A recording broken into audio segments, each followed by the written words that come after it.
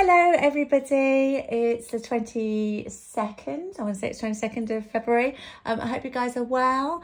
I'm doing this really late, so I've been working all day today, so I'm just, but now I've got proper Wi-Fi now, so everything should load up really quickly. So I left you guys yesterday. I'm starting to go through this letter with you guys, and I don't want to keep explaining the story. So for you guys that are jumping on now, just go back a couple of episodes and it will just bring you back into what we're talking about and everything, because those people that have been listening from the beginning must get really bored of me keep explaining it. So this is the letter. It's a book that Mum has written, and I found it in the loft with all her paperwork. And so I'm reading extracts from it and going through it with you. I've not read all of this before. I've only read the front page where I discovered that actually she did know my dad quite well. Actually, they were in a relationship, and so I'll get going. Apologies again for the broken English. Mum wasn't great with the written word, and her spelling is terrible. Bless her. And I'm swapping the names, so dad on paper is the dad that I believe to be my father, but wasn't my father, so I am swapping names around, so do forgive me. So I left you yesterday that basically he'd stalked her. So when she went to see her sister, he was hiding in the bushes, and they got married. She found out that she was pregnant. She lost her job as a nanny because one of the children's found a pack of matches and set fire to I don't know whether it was a room or stuff in the house. So she got blamed for that and sacked. So she's lost her job. She's basically, her savings are gone, and she's pregnant. And she's only, I would say that she's probably at this point 18 years old, because I was born just before, I was born the year of her 19th birthday. So terribly young. And she's on her own. She's got no family with her, and by the look of it, no friends now either. So the day that they got married, she wanted to, she wanted to make it a bit of a nice thing. So she wanted music on and stuff like that. But the dad on paper's brother just put the TV on. They all sat in front of the TV. And I remember my mum telling me that. What I didn't know is basically he set fire to all her stuff. So I'm going to just go back and read a little bit again so I could sort of follow through on where I finished. So he was starting to show signs of jealousy and control. He was supposed to be at work with a building firm, but we caught him hiding in the bushes watching the place. Then his parents wanted us to get married and get out our own place. I found us a flat on the main road nearby, but before moving in, we got married.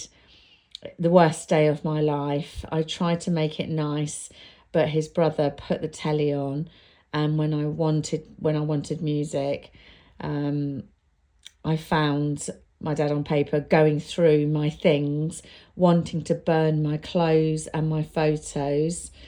He didn't care if it was my family, if it had a man in it, it had to be burnt. So basically he's going through all his paperwork, all her paperwork, so her photos. And remember that she's orphaned. She has no family around her. So these possessions is basically all she has. So they are priceless, So it looks like he was very jealous of men.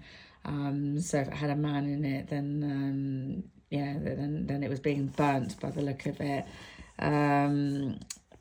So he didn't care that it was burnt. So there was a big row. So I picked up all my things and took it to my new flat. She left him on the wedding day. I was by this time 4 months pregnant.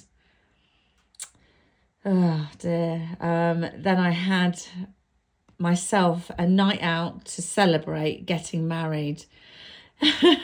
She had a night out by herself celebrating that she got married. So she's on her own celebrating her wedding day. Oh, so she getting married. God knows why. I was in this is the little nightclub. So when we say nightclub, it really wasn't. It was like a glorified sort of pub. Sitting in my favourite corner when the dad on paper walked in.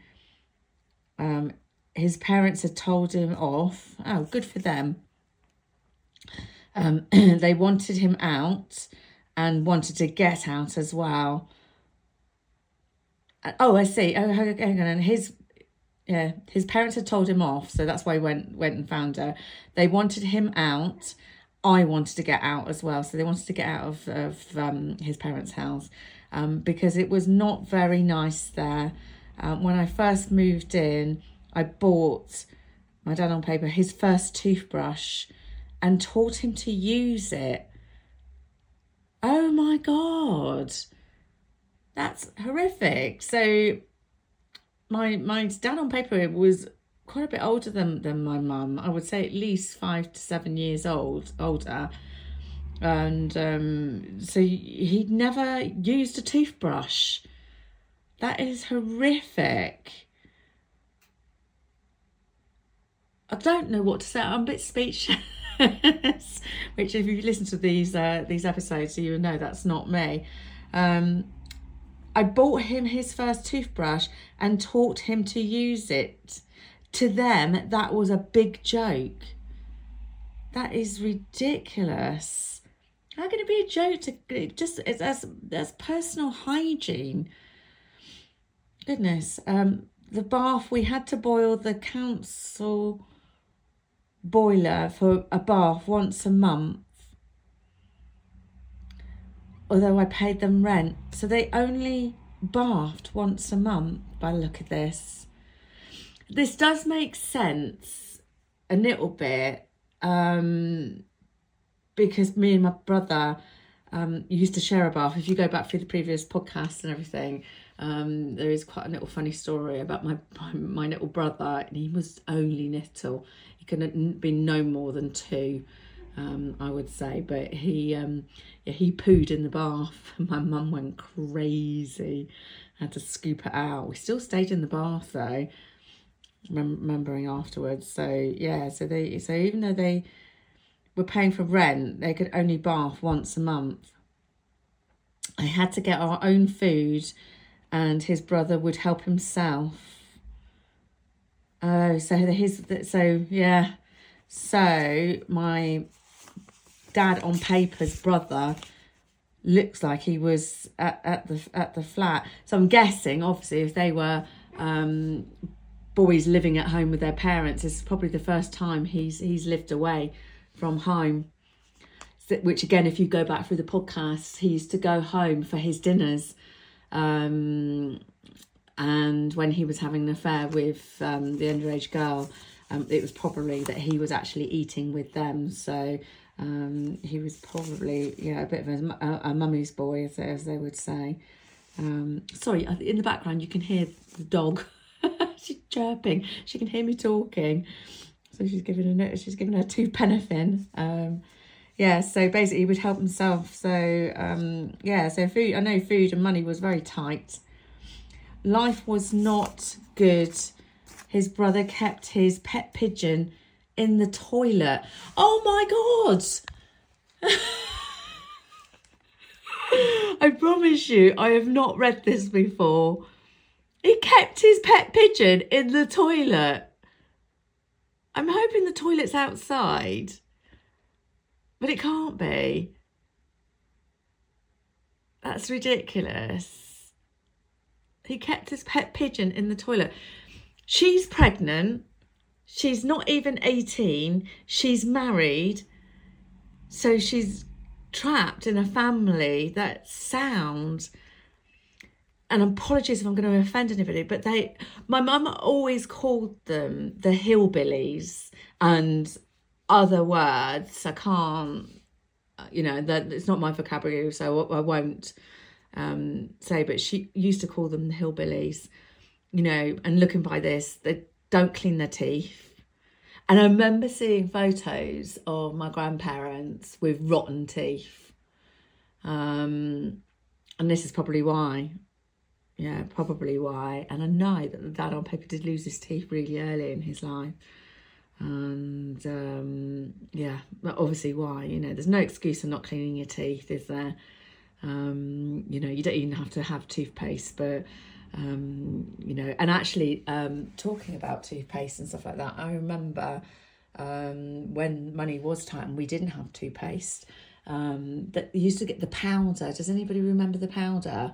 It was much cheaper than toothpaste in liquid form or in paste form. Was really a luxury item, probably just a standard item in families, but for us it was luxury. But my mum used to buy the powder, and I definitely don't think you can buy it anymore. You used to put a little bit of water on your toothpaste, and then you used to dab it with your toothbrush, and that used to be toothpaste. And we have used coal dust in the past. You're all going, what? Coal dust is good for cleaning teeth, and we used to use it. So when there was no money, mum was very resourceful. So I haven't got great teeth. They're not bad, and to the outside world they'll probably look like good teeth, but yeah, I've got all sorts of problems with my teeth, and I think I was probably one of the youngest people that had fillings at school. And but the fact that he kept pigeons in the toilet is horrific. In their flat, it looks like it's in their flat. Oh no, it must have been in the house, because she's got, anyway, he came with me to the new flat. Good job it was furnished, as he was getting more and more obsessive, and we were having rows, and I was trying for a council house. The landlord asked us to leave. I found another flat. I found myself working in the factory. So they've already been evicted from 2 properties, and she's not even given birth yet. And it's probably because they're not paying. Because he didn't work. He worked on the ferries, which was his dad's business. And so, and I remember her telling me about this factory. I'm going to have to probably, we're coming up for 13 minutes now, so I'll probably sign off for this evening. But if this factory is the factory I remember, it was like a record factory. And she worked heavily pregnant with me. And I remember her saying that she rested like a table thing that they gave her. And she used to work on my belly. Or on her belly, sorry. I was in the belly. But I'll just make sure that is correct with that factory. I'll see if I can find out. But yeah, so here she is, not even 18, married, her stuff gone through. She's with a very obsessive, looks like quite an aggressive person at this point. I don't remember him being aggressive anyway, but then I don't remember him really that much. I only remember snippets of him, and then he was gone. But yes, so they're homeless, so she's having to find them accommodation while she's heavily pregnant. Poor girl. Can you imagine being that age, pregnant, trapped into a marriage, and homeless, and by the look of it, no money. So yeah, so I'll finish that for tonight, and thank you guys so much for listening. You're continuing to listen, which is nice to know, and hopefully I'm not boring you. And for those of you I'm boring, hopefully you're not watching anymore. But I'll go through these letters a bit at a time. So I try to keep these episodes to 10 minutes ish a day. But yeah, thanks for listening, guys, and keep subscribing. It does let me know that you're a real person, and those numbers are going up. So and also we are collectively all helping other people. There are people that are messaging me, asking me questions, but also in similar positions or tricky situations. So yeah, we're turning into agony aunts. So from your support, I'm able to pass those words on as well. So yeah, collectively we are helping people too. So thanks guys for listening. Have a wonderful evening, and I'll speak to you tomorrow. Take care. Bye.